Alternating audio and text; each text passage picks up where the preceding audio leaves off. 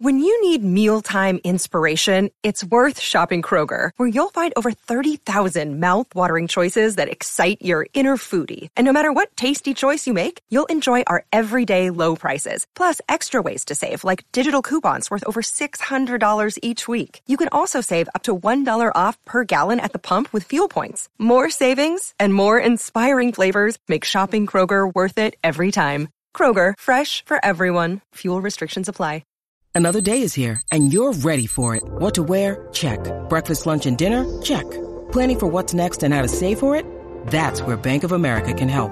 For your financial to-dos, Bank of America has experts ready to help get you closer to your goals. Get started at one of our local financial centers or 24/7 in our mobile banking app. Find a location near you at bankofamerica.com/talktous. What would you like the power to do? Mobile banking requires downloading the app and is only available for select devices. Message and data rates may apply. Bank of America N.A., member FDIC. Hey, this is Charlie Benante with Anthrax, and you are listening to the Shout It Out Loudcast with Tom and Zeus. Wow.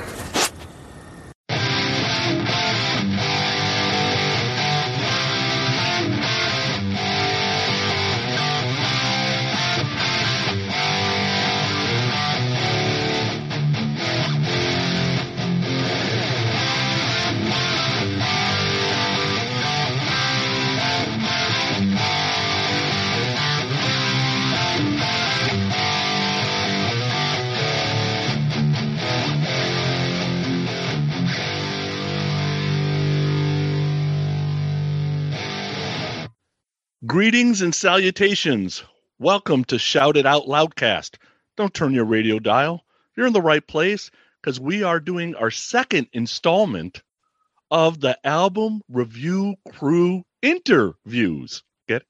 See how that rhymed? You like that? Like that? So today, Tommy Zeus, how are you?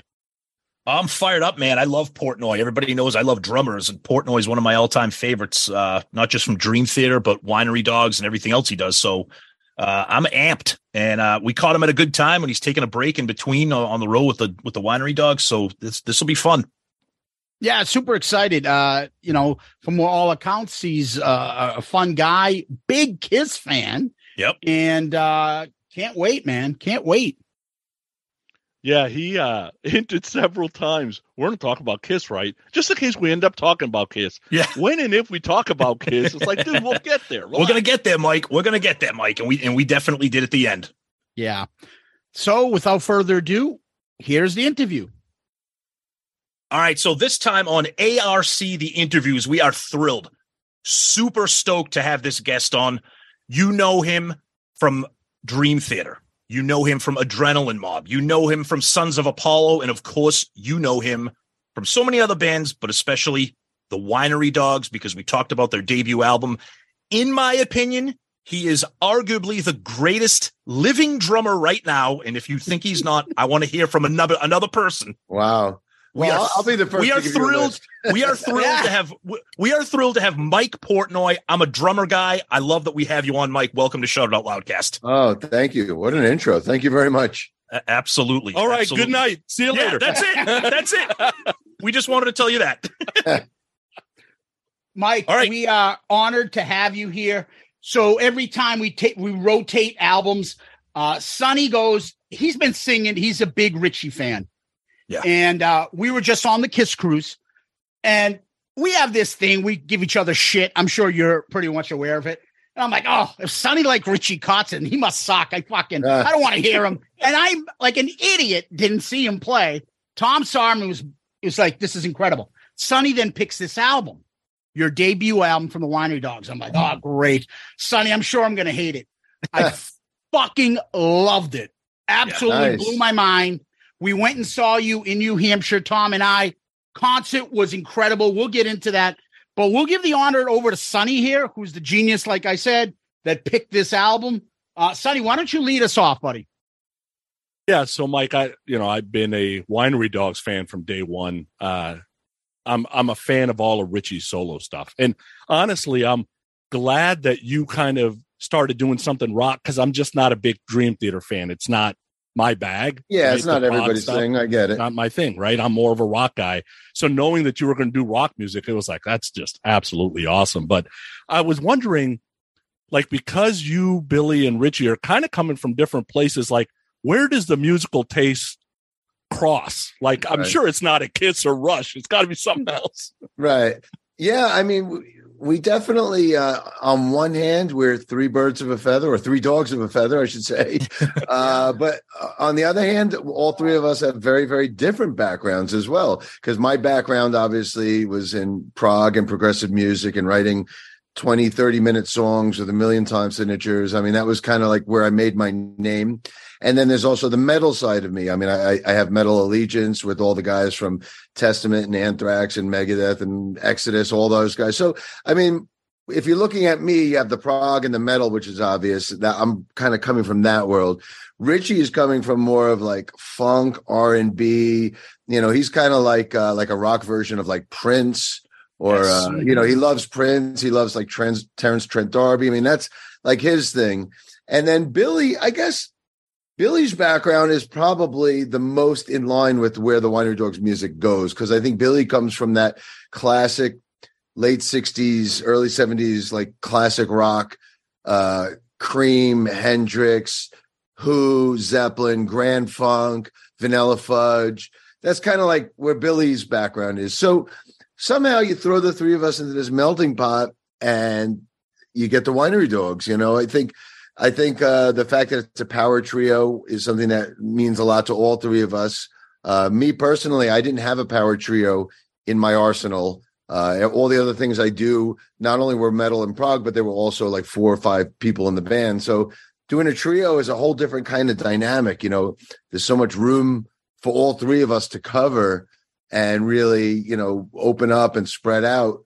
But yeah, you know, that's kind of the common ground between the three of us and where all three of us come from. But yeah, once you put us together, it's about the songs, you know, like we didn't really have a preconceived discussion. When we made this first album, it wasn't like, hey, let's try to do a power trio thing and like Cream meets King's X. It wasn't like a discussion. It was just like, okay, we just got in the room and played, and this is like the songs that came out of us just naturally. You get 3 virtuosos. Are you guys like consciously not trying to step on each other? Like on the recording, like you can fix it, but live, there's got to be like a point or a something or.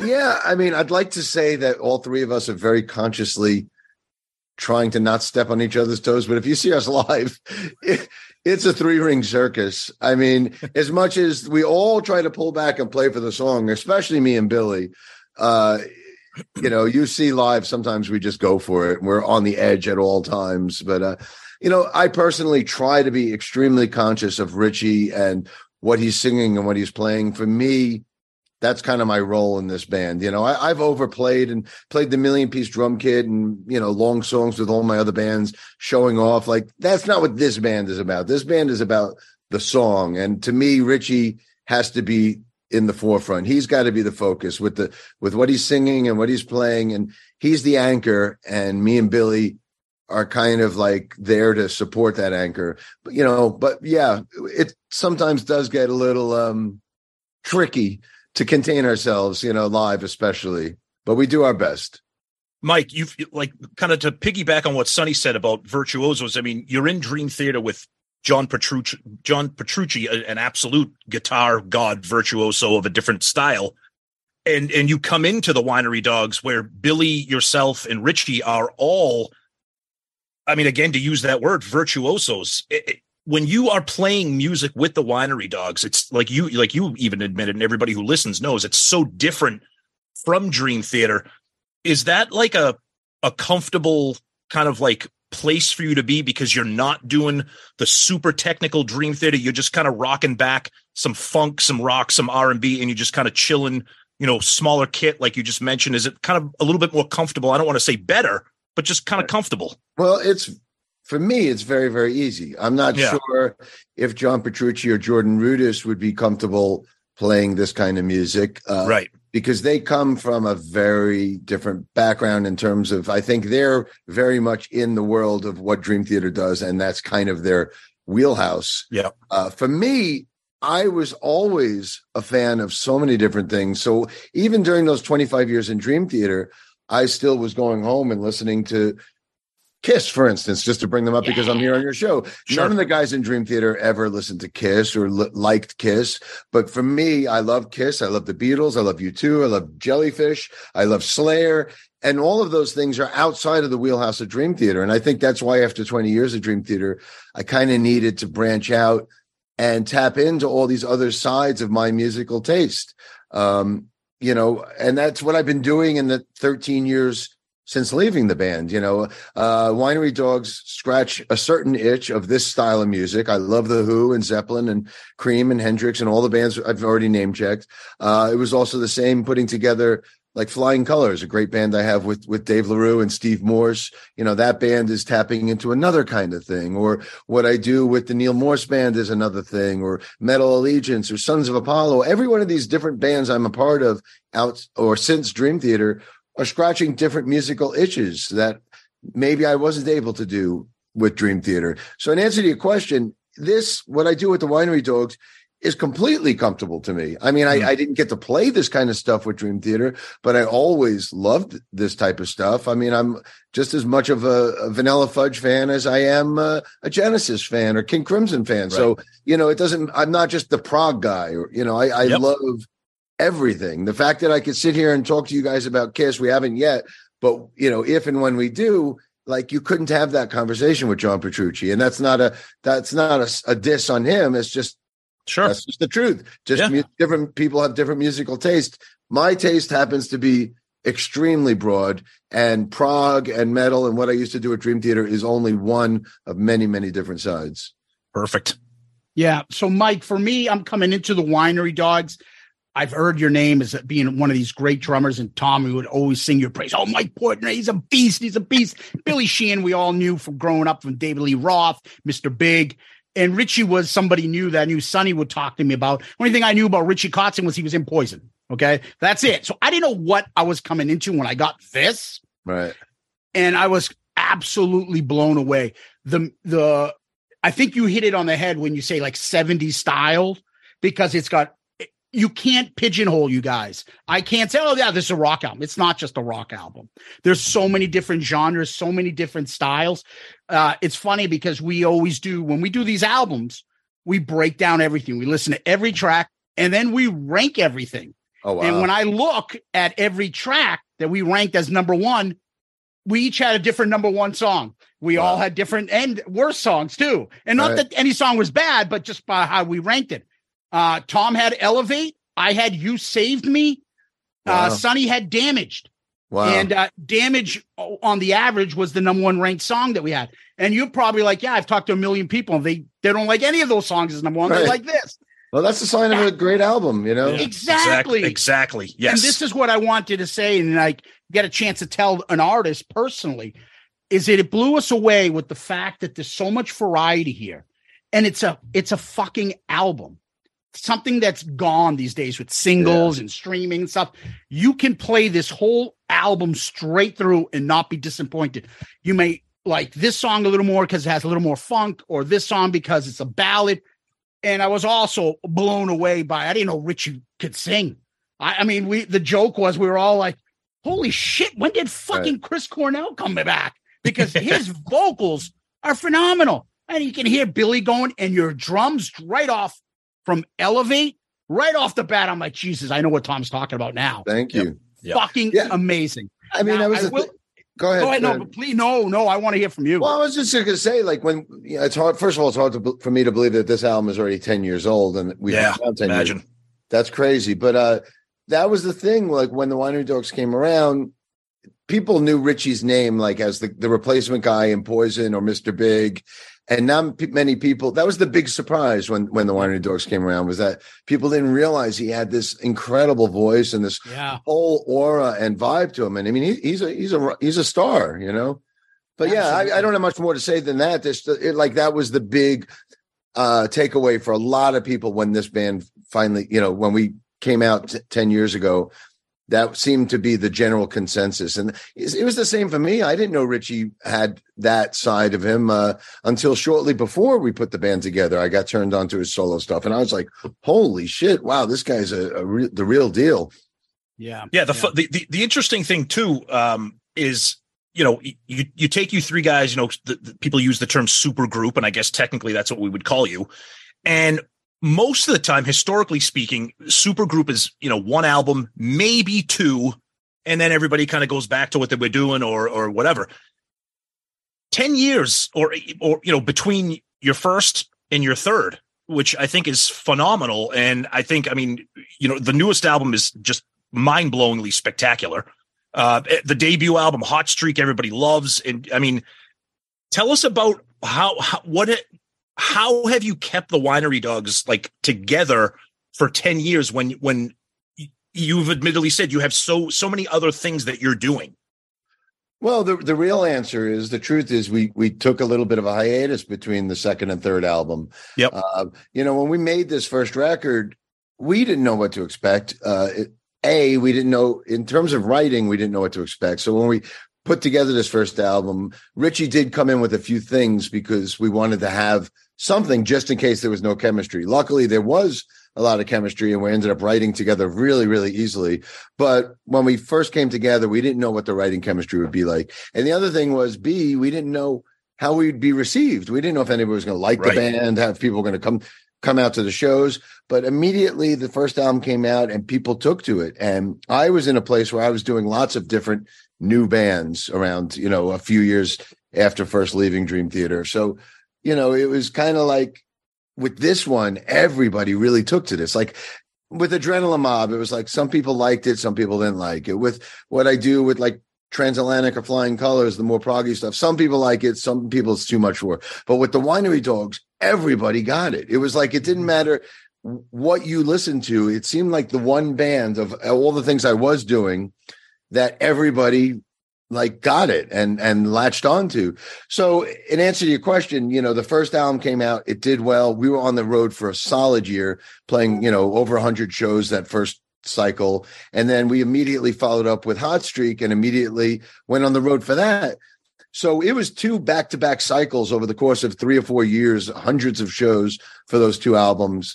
And it was a little overwhelming. It was like, wait, we got to catch our breath, take a breath here, because it's starting to become like a real band. We wanted it to be a real band, but then it's like, be careful what you wish for. Suddenly we had a label breathing down our necks with deadlines, and we got to get this album out. And after 2 rounds of that, we all kind of like, all right, let's, this is meant to be fun. At this stage of our careers, we're all in our 50s and 60s. We're not it's not like we're in our 20s and 30s with a brand new band. We're here in, 50s and 60s with a new band. So it needed to be paced. And the answer to your question is, how did we sustain this long as we did take a break between Hot Streak and the new one? And I think, having those few years off for each of us to do the different things we do, it gave everybody a chance to catch our breaths and really appreciate what the Winery Dogs did have to offer. And this way we knew when we would come back together that the spark would be there. It's kind of like absence makes the heart grow fonder, and it's like, all right, we took a few years off. Then in 2019, we got together to do some live shows just for the fun of it. No new thing to promote or whatever. And we had such a blast playing together on that tour. It was like, all right, let's do the third album. And here we are. Nice. Took a little longer than expected because of the pandemic shutting down everything for a while. But we finally got this third album out. And now here we are, hitting the road hard. 2023. Yes. We got a really, really full schedule this year. And, we're hitting the ground running. Love it. You mentioned label. Self-producing makes complete sense. You got 3 guys that have been in the music business forever. Of course, you're going to self-produce. But how did you shoo the Frontiers of the world away? Because usually they're the super group label, right? So right. I'm sure they were all over you and you end up with Loud and Proud. Because we weren't looking to just cash in and do a one-off kind of project, not to bash that label, but there are certain labels that literally put out 100 albums a year and none of them are real bands. These people don't even meet. They just send each other files from different countries around the globe. And we never wanted this to be that. We wanted the Winery Dogs to be a quote unquote real band. We wanted the 3 of us to be in a room together, writing the music together, touring together. We didn't want it to be a project where you just put it out and don't even play a live show. We knew we wanted to tour the world and hit every country from here to South America to Japan to Australia and everything in between. And that was it. So, when we were getting these offers from some of these kind of project labels, we weren't interested in it. We wanted a label that viewed us as a real band. All three of us, when we put this thing together in 2012 or whatever it was, we were all three of us were looking for a real vehicle that would carry us through the next 10, 20 years of our careers. All three of us were ready for something like this, and we had to have the right label to do it. And we were with Loud and Proud for the first two records. And then in the amount of time between the second record and the new one, they ended up folding. And obviously the industry has gone through so much stuff over the last 5 years between streaming and then the pandemic. It hit a lot of industry and labels different ways. But one of the things was we lost Loud and Proud because they folded as a label. So when this album came around, it was like, what do we want to do? Do we want to shop for another label, or do we want to do it ourselves? And Richie suggested doing it ourselves because that's how he had been doing his solo albums. So we decided to give it a shot. We figured at this day and age, all three of us have our own followings that are already built in, and the Winery Dogs, having had a few albums at this point, already have a built-in following as well. So we figured, you know what, let's just do it ourselves, and that's what we're doing this time around. So one of the things I want to say is we saw you live in New Hampshire, Tom, and I. Show absolutely kicked ass. It was refreshing because of all the concerts we've seen. You guys all looked like you were having fun. Here you are, as Tom described you, rock's greatest living drummer. Yes, I said it. With yes, you said it. Okay. Mike's waving us off. with the drum set, I'm watching that. I'm like, is that Peter Chris's drum set from the 70s? Like a small. Oh, this is my small kit. Right. But we're watching you, and one of the things I pointed out, and I'm like, I gotta ask him about this.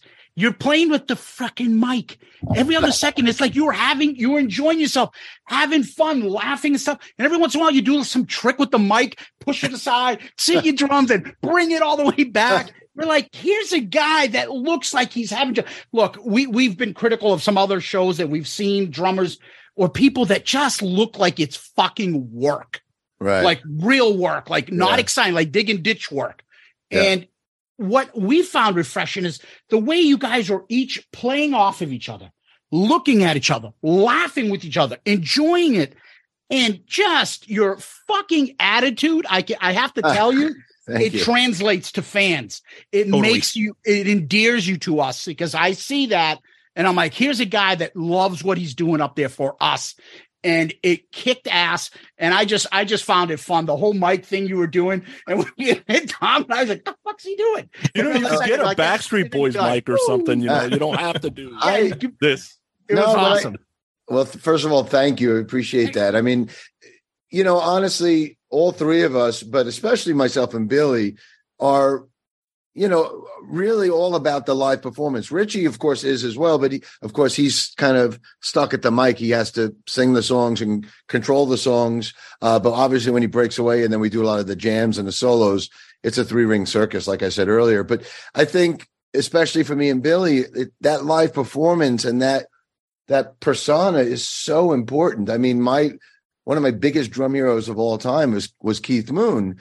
And it wasn't necessarily about the playing with him, although his playing was a huge, huge influence for me as well.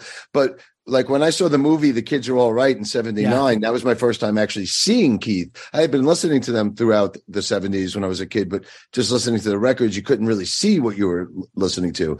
And when I saw The Kids Are All Right, Keith Moon was like, I couldn't take my eyes off of him. You were literally captivated. Yep. He's bouncing sticks. He's twirling. He's kicking the kid over. He was just like playing the drums like a lead instrument. And you can say the same thing about John Entwistle's playing and the way John was more reserved on stage, but he played like a lead instrument. And it's the same with Billy Sheehan. I remember seeing Billy playing with Tallis back in the early 80s in the clubs on Long Island. And it was like seeing Jimi Hendrix or Eddie Van Halen on bass.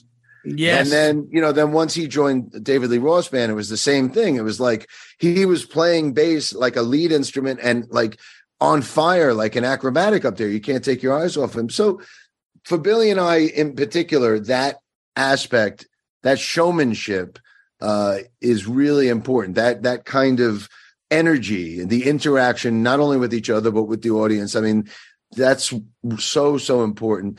And yeah, I mean, I've seen a lot of other bands where the drummers are just, or the musicians are kind of just, watching paint dry. And to me, that was never interesting. Even in Dream Theater, who's kind of famous for that kind of music where it's very, very clinical and, very, I don't want to say robotic, but it's very, very, very technical. Very technical. Even all those years with Dream Theater, I still always wanted to be a showman back there. I always wanted to bring that Lars Ulrich or Keith Moon mentality to the drums, even playing that kind of music.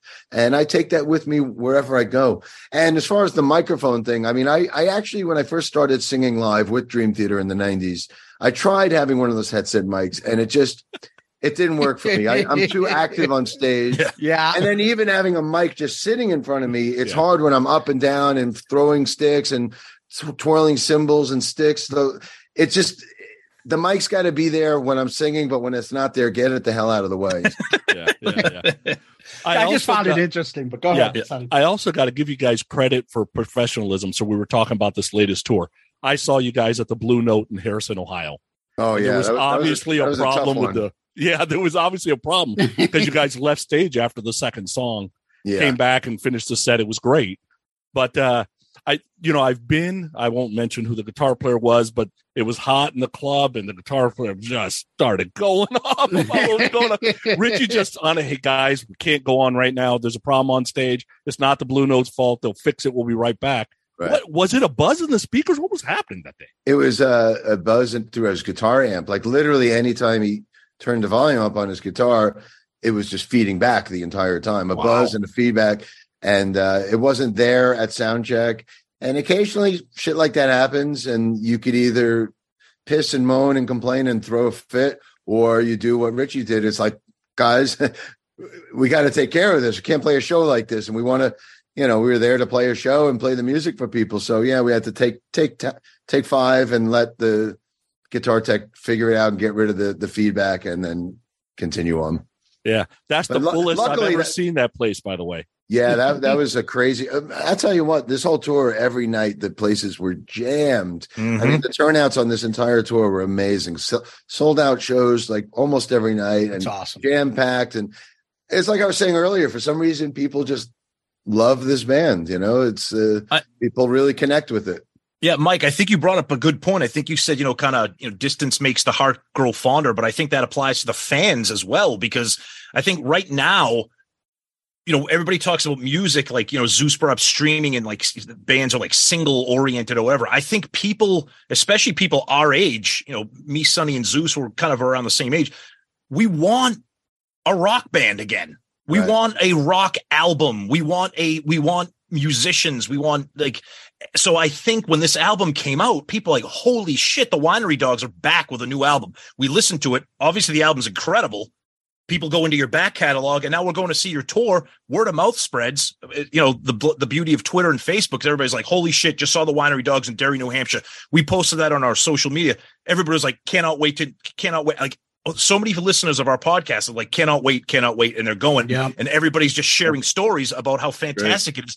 And it just shows that there's that desire for just rock music and live performance. And, kudos to you guys for bringing that back. It's been there, but for me personally, I'll speak for myself. Hello, Pantheon podcast listeners. Christian Swain here to tell you more about my experience with Raycon earbuds. Our family now has 3 pairs of Raycon earbuds around the house, and my wife just grabbed a pair of the Headphone Pros to replace some headphones from a company that was double the price.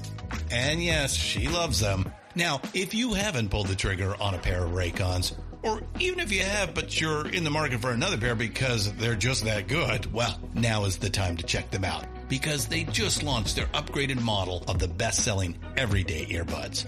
With Raycon's upgraded everyday earbuds, now you also get active noise cancellation, ergonomic design, and multi-point connectivity that lets you pair with 2 devices at once. New quick charge function, 3 customizable sound styles, plus awareness mode. Available in a variety of vibrant new colors to complement any and all skin tones. I even have a pair of earbuds in a cool green color. I have tried just about every earbud known to humankind, and these Raycons are fantastic. Seriously, if you've been wanting to check out Raycons, there truly is no better time. You're going to ask yourself why you didn't check them out sooner, and Raycon offers a 30-day happiness guarantee. So what are you waiting for? Go to buyraycon.com/Pantheon today to get 20% off your Raycon order, plus free shipping. That's right, you'll get 20% off and free shipping at buyraycon.com/Pantheon. buyraycon.com/Pantheon. Hey folks, Stefan Shirazi and Renee Richardson here from the Metallica Report. And we are proud members of the Pantheon podcast family, where the best of music and podcasts unite. We've got something pretty cool for you. We're giving away an exclusive Metallica merch package worth over $250. That's a whole lot of Scary Guys, skulls, M72, and other sought-after Metallica swag. And we've made it easy for you to win. Follow and share the Metallica Report, and you're in the game. Go to pantheonpodcast.com/Metallica, enter your email, and hit that button to be entered to win. And just like that, you're eligible for our monthly exclusive Metallica merch package. And guess what, rockers? You can enter every month, so just do it. And while we love our global brothers and sisters, the lawyers won't let us ship outside the U.S. Everybody loves stadium shows, whether it's at, a shed or at a football stadium. Nothing beats a club venue. The intimacy, you see everything right up close. And we saw you at the new Tupelo Music Hall in Derry, New Hampshire. Small club, maybe 700 people. Maybe less. Incredible. No bad seats. And we're watching each of you perform individually. And that adds to the enjoyment of the performance and the music and the songs. Yeah. Well, thank you. I mean, yeah, this is a real rock band. There's nothing pre-recorded. There's no tracks. It's 3 guys playing their instruments, 3 guys singing, and that's it. And I give Eddie Trunk a lot of credit too, because Eddie was, I call him the dog father. Yes. But, the fact that he helped assemble this lineup, but he also championed us.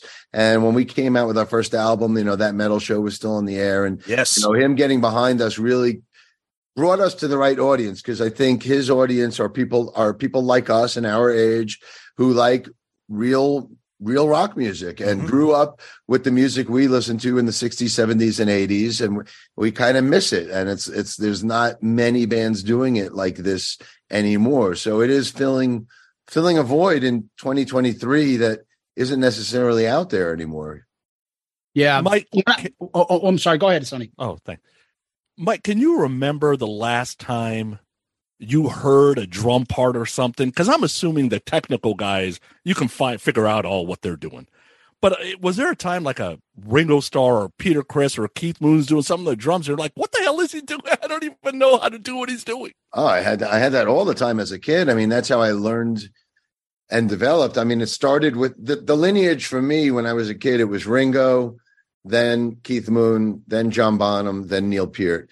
And Peter Criss was in there as well. Peter Criss would probably be the 4th stop along the way. Beatles, Who, Zeppelin, Kiss, and Rush. Wow. That was kind of like the chronological order for me when I was a kid.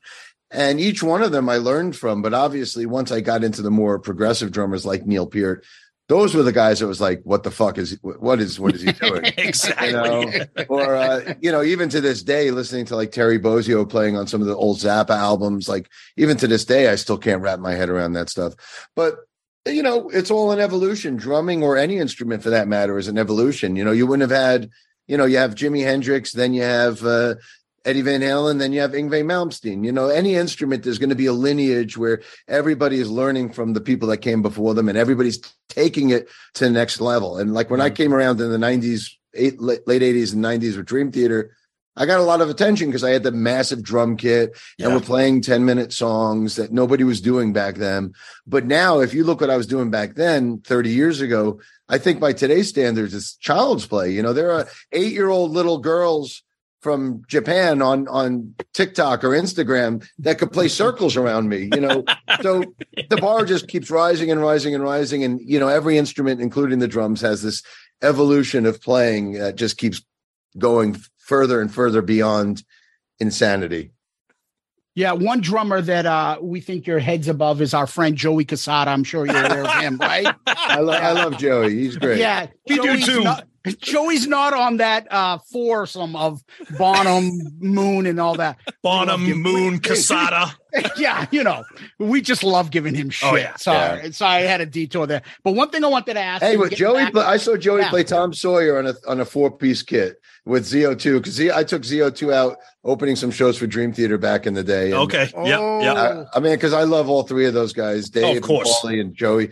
And Joey was doing the Neil Peart stuff on the little 3 or 4-piece kit. So nice. Yeah. God bless him. We're going to be taping with him a little bit later, so we'll make sure we'll say him. Say hello from you. Yeah. Yes. So one of the things, let's get back to this album. Yeah. It says all tracks written by the Winery Dogs. I mean, I'll be honest. I love when bands do that. I know sometimes there's somebody that's a focal point who was a main songwriter. I look at REM when Michael Stipe does most of the song, but it's credited to the band. Was that a conscious effort from you guys? Like, look, it's a super group. We're all coming into this. Let's all just take credit. Yeah, it was. I mean, all three of us knew we wanted to collaborate. All three of us have led our bands or careers in the past. Billy led Talus and Mr. Big, and I led Dream Theater for all those years. And Richie had a solo career for all those years. So all three of us were very capable of doing things on our own. But we knew, look, if we're putting these three personalities together, what's going to make it special and unique is the collaborative aspect of it. And we knew all three of us wanted to be able to be equal partners and share the workload together. Now, that being said, when we got together to make the first album, we didn't know what the chemistry would be like. So Richie did bring in a few little demos here and there. He had a demo for Damaged and a demo for I'm No Angel and Elevate. And actually, let me get back to that in a minute. But so Richie had a few things that we could lean on or fall back on because if the chemistry wasn't there, but we knew right away that it was working. Even the lyrics, I had come off of being one of the main lyricists in Dream Theater. So when it came to the Winery Dogs, it was like, well, am I going to write lyrics? I don't know. And I was inspired to write the lyrics for You Saved Me. So I wrote those lyrics and demoed it up with me singing. Amazing. But Richie was open for me to contribute those lyrics for the first album because it was the first time through. We didn't know what the chemistry would be. But, once we got past the first album session, we knew what was working, and I felt no need to contribute lyrics, anything beyond that one song in the first album. It's all right. That's the best song anyways on the album. Well, thank you.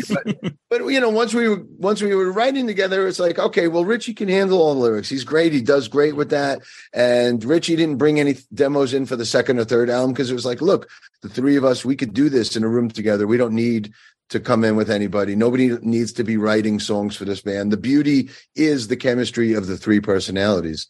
Now, that being said, we put out this thing off the first album. Are you aware of this box set? Dog Oh, yes. I got it. It's awesome. And on here, the covers on there. On here, we had a bonus CD. It was called The Winery Pups. Yeah. And it was, wait. Give me 1 second. Hang on. Go ahead. Yeah. Absolutely. So you have that? Yeah. Oh, yeah. Tom, dude, I got everything. I don't have that. I have everything. Dude, I got everything. That's awesome. Love it. Herpes, crabs. Yeah, whatever. Yeah. I got it all. So this is because my Criminal's on that one, right? Yeah, Criminal was one of it was actually the original version that was called Move On. So if you're a fan of the first album, obviously you guys are because that's what we're here discussing. Yeah. This is an amazing CD to give you a glimpse into the way the writing was. You could see the photo on the back. I mean, that was us literally in Richie's little rehearsal room. Oh, that's fantastic. Wow. That's so cool. But excellent. One of the demos on here, Richie brought in the demo for I'm No Angel. Mm-hmm. And let me see if I could play this. Tell me if you can hear this, if I'm playing in the background. Can you hear that? Yep. So originally he brought this demo in and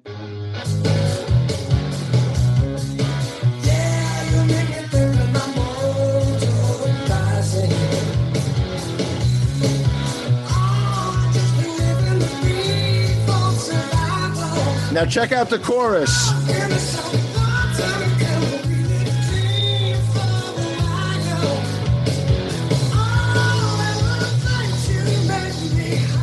Oh, that's Elevate. Oh, it's Elevate. Yeah, wow. Amazing.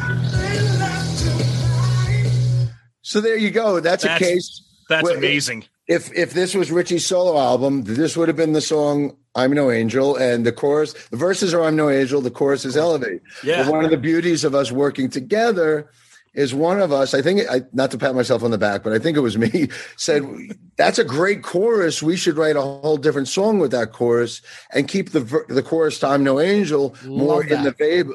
Yeah. And even the lyrics, Richie's original lyric was "Elevate you, I'll take you higher."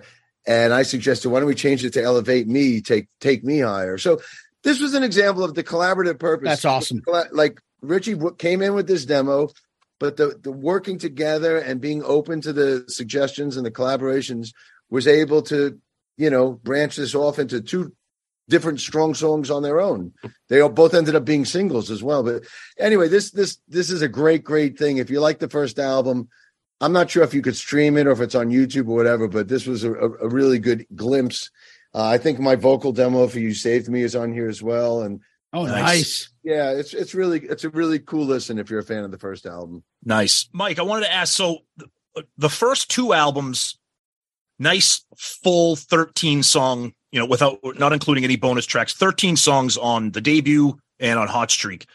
You drop the new album, it has 10 songs. No, obviously nobody's complaining about that. Was that a conscious effort to kind of scale down what you put in there? Okay. Completely conscious. Okay. I think we felt, the first album, we ended up recording 14 songs. Yes. The American version had Time Machine. The Japanese version had Criminal. Yes. But it was 14 in total. And then Hot Streak, I think, may have had 14 songs as well. There was a bonus on Hot Streak as well. Yes. Yeah, a few bonuses. We recorded the cover of, what is that? Rick Love Wright's. Is Alive? Yeah, Love is Alive. Yeah. We also had a song called Higher Ground. Solid Ground. Solid Ground. Yep.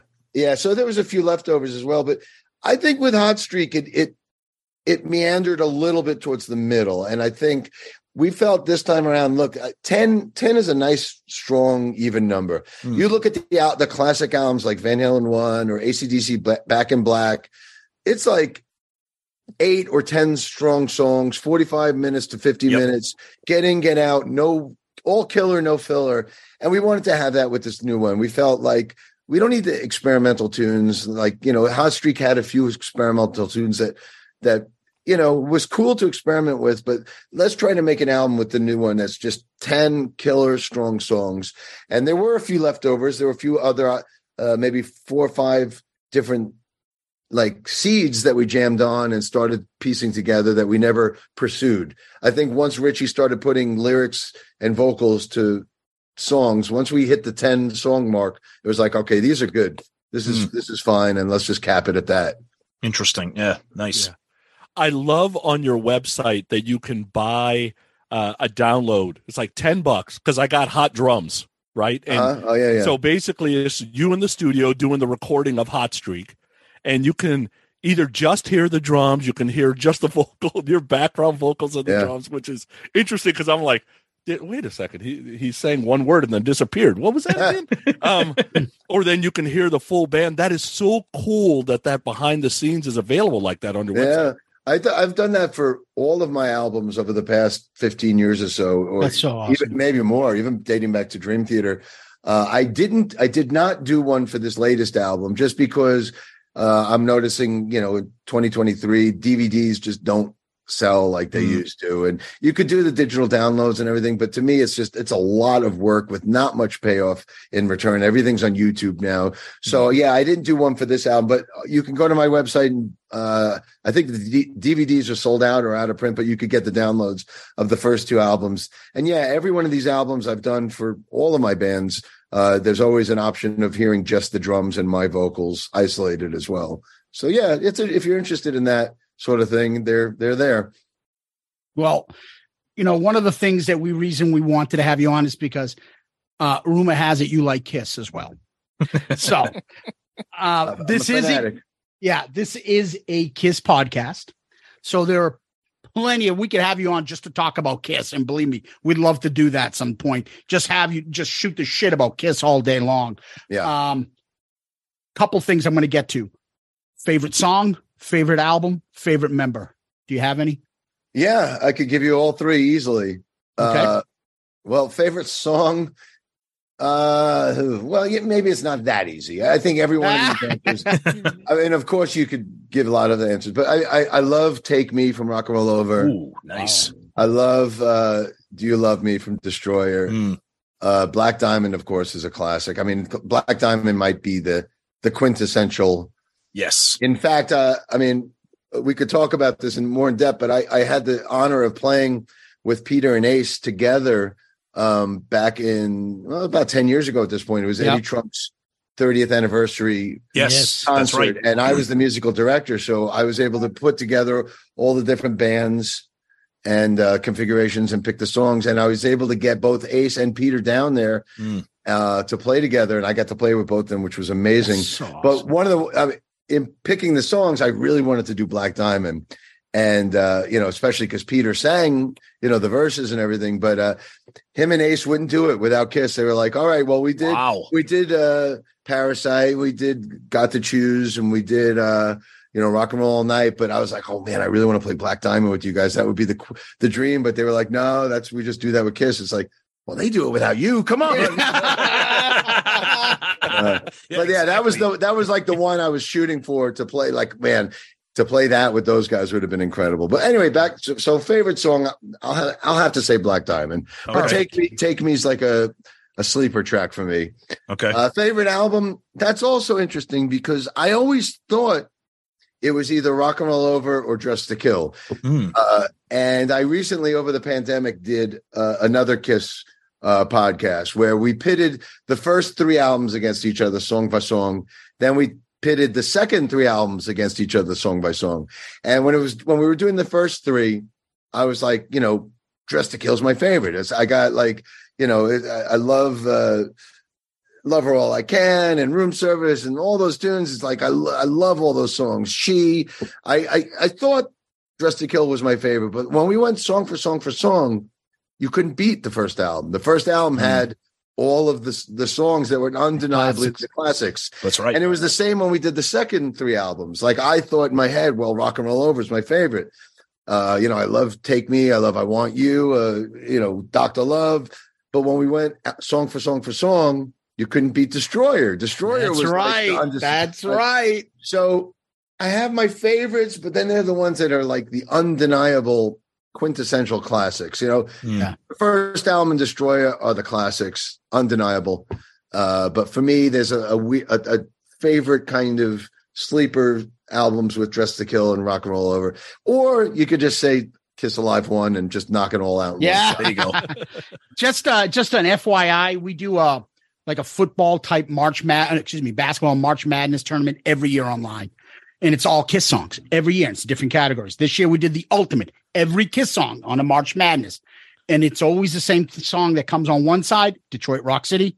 This time it went Detroit Rock City up against Black Diamond. Oh, wow. Detroit Rock City just killed it. Detroit Rock City, we did one. The first year was all makeup songs.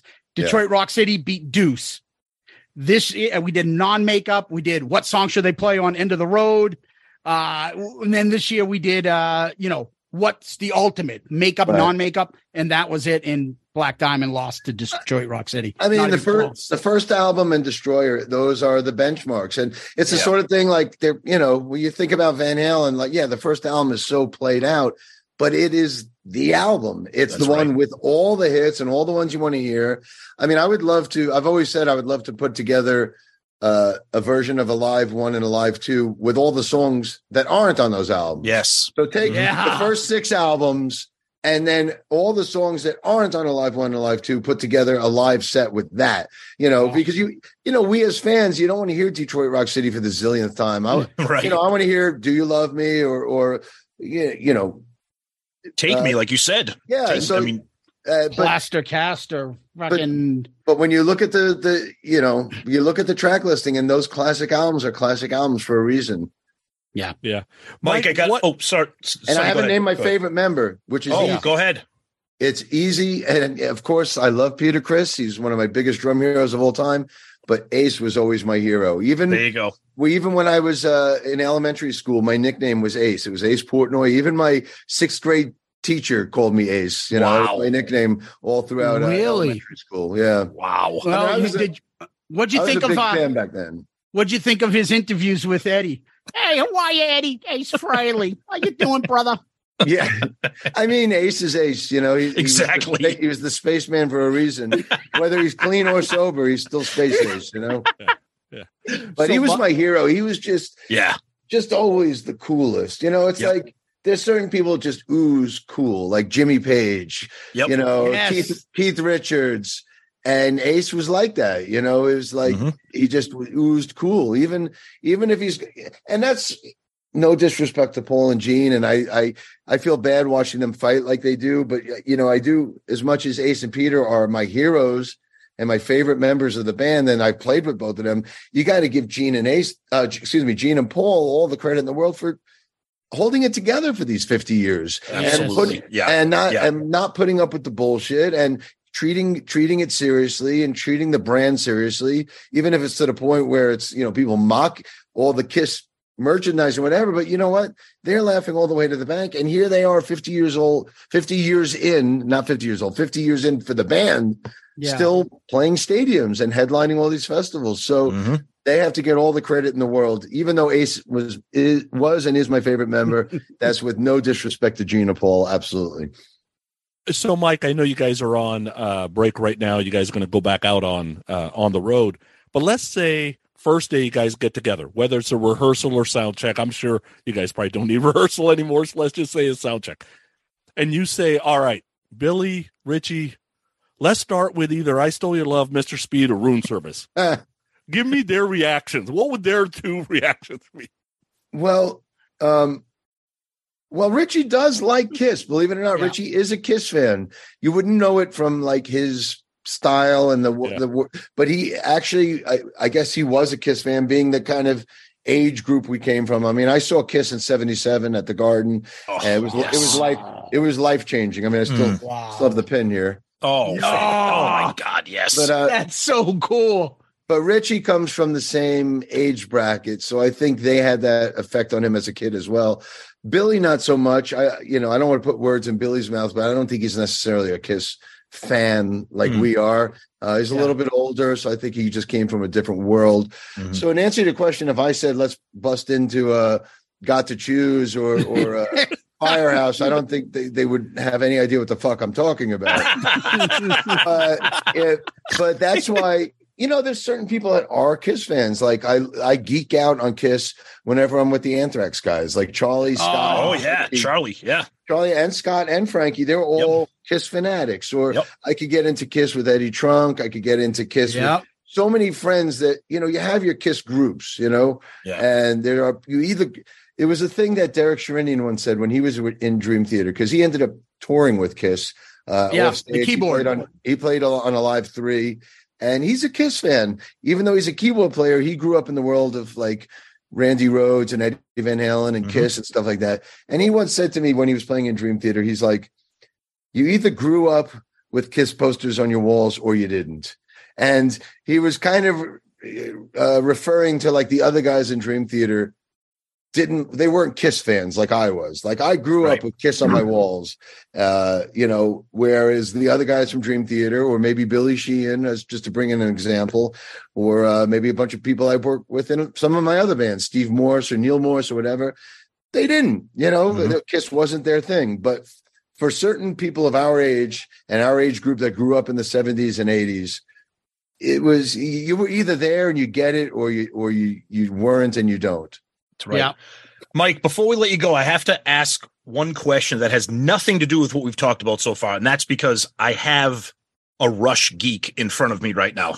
So I have to ask a Rush question. Yeah. When Neil Peart passed, there were discussions, like there always are on social media, about Alex and Geddy maybe not recording anything, but performing, whether it's a tribute thing for Neil, and your name kept getting mentioned. Has there been, or will there be, or was there ever any communication with you and Geddy and Alex about doing any type of performance together? I would never be so presumptuous to think that I even deserve that honor. Okay. I see other people bringing up all the time. Yep. Obviously, it would be a tremendous honor, and I love Rush as much as as much as anybody does. They're one of my biggest influences, and I've played that material, covered that material so many times through the years with so many different people, and I know that material inside and out. But to even think that they would continue without Neil is presumptuous. And that's obviously a decision only the two of them could make.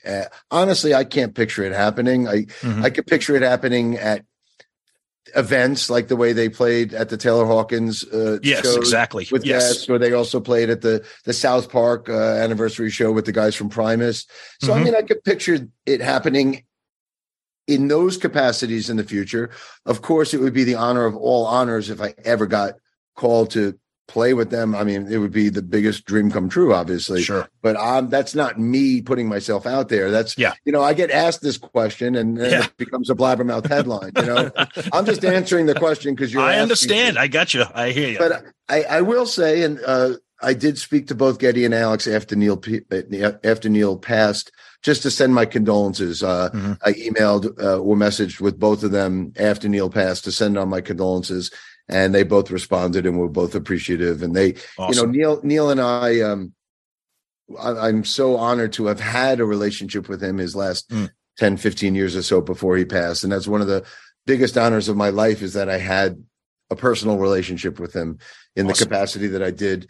I did pass on my condolences to both Geddy and Alex, but obviously those discussions had nothing to do whatsoever with their future or playing or me offering myself out. I mean, I would never be so bold or presumptuous to do something like that. Of course. But thank you for answering. I appreciate it. Yeah. So one last thing for me, and that is the same kind of question a little bit here. I love when I hear drummers, musicians tell me about other drummers and musicians. So Peter, for all his, love in Kiss world and everything, he does sometimes get some shit. Oh, Peter Criss, especially after 75 or 70, by the time he's in the late 70s, oh, he's no good and this and this and that. I love his drum playing. I find it fantastic. When we've had Charlie on the show, Charlie Benante sings his praises. Joey Casada sings his praises. I'd like to hear from you. Like, what's your thought on Peter Criss, the drummer, especially early Peter, in his drumming style? Now, I get it. I'm not asking you to say he's John Bonham, but there was a style, I believe, to it, and he made that style part of the Kiss sound. Yeah, I mean, I was listening to him intensely around the time of 75 through 78 or 79 or so, his last few years in the band. And I was the biggest Kiss fanatic in the world at that time. And that was when I was just starting to really learn how to play a drum. So like I mentioned earlier, I kind of learned from Ringo and Keith Moon and John Bonham. But I was at the age in the mid 70s when I was listening to Kiss that I was really easily influenced. I was just starting to play the drums and get into it. And I would look at the tour programs or the pictures inside Alive 1 and Alive 2 and look at Peter's drum set. And he had that massive kit with all the single-headed toms wrapping all the way around him. And, the drum solo on Alive 1 during 100,000 Years, or on Alive 2 during, God of Thunder on Alive 2. And I mean, I learned those solos note for note, and he was my big hero, playing with the cowbell and flanging the drums during his solos. And plus he was also a great singer. I love that he was a singing drummer as well. I can't state enough of how big of an influence he was in those very formative years for me in the mid to late 70s. And that doesn't take away from the fact that how he plays now. I mean, I know, he's 76 years old or something like that. Nobody can play at 76 years old the way they played when they were in their 30s and 40s. Yeah. And Yeah. If I'm still alive at that age, I'm going to be able to play the way I play now or the way I played 20 years ago. It's just impossible, especially with heavier music. It's one thing if you're doing like with no disrespect to the Stones or whatever, but as time goes on and the music gets heavier and it becomes a little harder to maintain in your older ages. Yeah. I saw an interview with Lars recently, him saying, is he going to be able to play battery, when he's 70 years old? And no. It's a very different animal.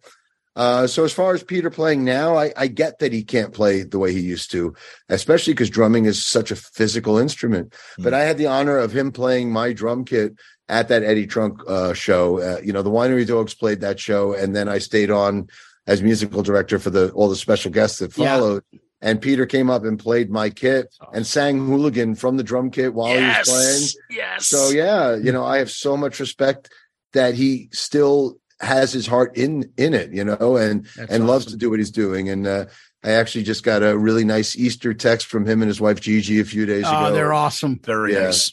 Yeah. Very so nice. It's I still have so much love and respect for Peter, and I'll be the first to stick up for him. And it happens the same with people with Ringo. I see Ringo takes a beating a lot of times. Yeah. Lars Ulrich takes a beating a lot of times. Yes. And these are the three guys that I will stick up for till the day I die, because whether or not they could do it now like they used to, it doesn't matter. Their impact at the time of when they did it and their influence on the world of drumming and on my world personally is, you can't even calculate it. All three of those guys, Ringo, Peter Criss, and Lars Ulrich, all three of them had such a massive, massive, massive influence on me and so many millions of others drummers. Awesome. So Mike, go ahead, Sonny, wrap up if you want. Mike, the last thing for me, it's actually more of a statement. So first of all, we're honored to have the best rock drummer right now. This best drummer. I'm not, but thank you for saying that. But thank you for saying that. But I'll tell you what I love about that, though, is you're such a music geek. It's kind of cool to have a music fan, knowing that, well, you won't admit you're the best, but knowing that we're talking to the best and they're a music geek like us is super refreshing. I look, to the day I die, I will be a music nerd just like you guys. I mean, look at my room here. Amazing. Love it. Like, amazing. Fucking awesome. That's never going to change. I'm still that 13-year-old kid listening to a live one with headphones. I just happen to be a 56-year-old that's in the Modern Drummer Hall of Fame, but it doesn't change the fact that I'm still that 13-year-old kid. That doesn't change. That's the way I'm always going to be. I think that's my biggest strength of what I bring to all my bands is not my drumming. I think it's my love for music and my knowledge of music and rock history. I think that's my biggest strength, not drumming. I think it just brings out the passion in everything I do. Mike, this has been beyond amazing. We cannot thank you enough for your time. We've had you for about an hour. We've talked everything from Winery Dogs to Kiss and Rush and everything. Thrilled to have you. Wish you guys best of luck on the continuation of the tour. Winery Dogs. Thank you. Just you guys rock. Pass that on to Billy and Richie. Not that they need to hear it from three guys like us, but we can't thank you enough for your time, Mike. Cool. Thanks for having me. My pleasure, man. Mike, you rock. Thank you. Yeah, it's been my pleasure. Thank you. Wow. Mike Portnoy. Guys, what do you think? Sonny, it was your album. Yeah, I knew, I've heard other interviews with Mike. I knew Mike would be a cool guy. And he understands that not everybody loves everything he does, right? Kotzen's the same way. Just Got Soto's the same way. They do so much different things. You can't possibly be into everything they do. It's just not possible, right? But, dude, him being like a geeky music fan, that is so cool. I agree. I think that's the thing I love the most about the interview was him talking about how he loves what he's doing for Dream Theater. And even he acknowledges like Dream Theater is very methodical and technical. Winery Dogs is much more free spirited, bluesy, rockin' kind of whatever, Sons of Apollo, Adrenaline Mob. Like he's a music geek. He's a Kiss geek. He likes Rush. He likes all these different bands, talking about Keith Moon and all the influential drummers in his life. It's great talking about a guy that's not just a great interviewer, but I said it a million times. And, with all due respect to friend and former guest, Charlie Benante, who I think is right up there with some of the greatest living drummers. Portnoy is, because he can just do so many incredibly different things. I think that's why I put him up there. And of course, a Kiss fan and just engaging in music. And that's what we love. Yeah, I found it funny, Sonny. I think you started off with like, yeah, I'm not a big fan of your Dream Theater stuff. Yeah. Like, I knew you'd take it. I knew you'd take it. I'm thinking the guy's probably like, the fuck you then? Why you guys have me on? Well, it's kind of like when Zeus is like, yeah, Sonny picked this album, and I'm like, this is gonna suck. I immediately told him how I was blown away. I know. And I'm like, oh, he likes Richie Kotzen. Fuck that. I'm not gonna see him on the Kiss cruise. But yeah, he was super cool. Just his room, by the way. And when we do release the video, you guys will love it. Oh yeah, his room is fucking awesome. Yep, great guy. So we're 2 for 2 on these things. Can't wait for the third one.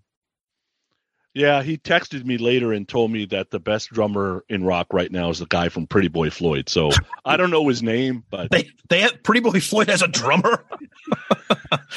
Why are you doing this so that Sonny's going to pick that album, or the fucking Patreon people are going to pick that album? Do it. And then all of a sudden we're going to like, hey, maybe we can get the drummer on from Pretty Boy Floyd next. Well, I could tell you right now, April's ARC pick is not that far removed from Pretty Boy Floyd, so stay tuned, people. The hard part's going to be we're going to do that review. Yeah. Then I'm going to see the person somewhat soon right afterwards. That's right. And I'm going to be like, oh, no. You don't subscribe to the Shout It Out Loudcast podcast, do you? Yeah. Don't. Yeah. There's one of the members right there that reviewed your album. Oh, my God. Oh, well. Anyway, till next time. Peace out, Girl Scout. It's NFL draft season, and that means it's time to start thinking about fantasy football. FantasyPoints.com features industry-leading experts and prognosticators using proprietary hand-charted data to help you score more fantasy points. FantasyPoints.com is the place to go for whatever kind of fantasy football you play. Whether you play fantasy football, daily fantasy sports, or do a little bit of everything, Fantasy Points has the meticulously researched content to guide you to victory. And why wait for the fall? Fantasy Points also covers the new spring football league, the UFL. Join the guru, John Hansen, Scott Barrett, Joe Dolan, and other massive names in the fantasy football universe with an exclusive offer. Use code Pantheon for 15% off any Fantasy Points package, including the all-in package, with access to every article, tool, and data nugget that Fantasy Points has to offer. That's FantasyPoints.com and code Pantheon for 15% off at Fantasy Points. FantasyPoints.com. Code Pantheon. Score more fantasy points.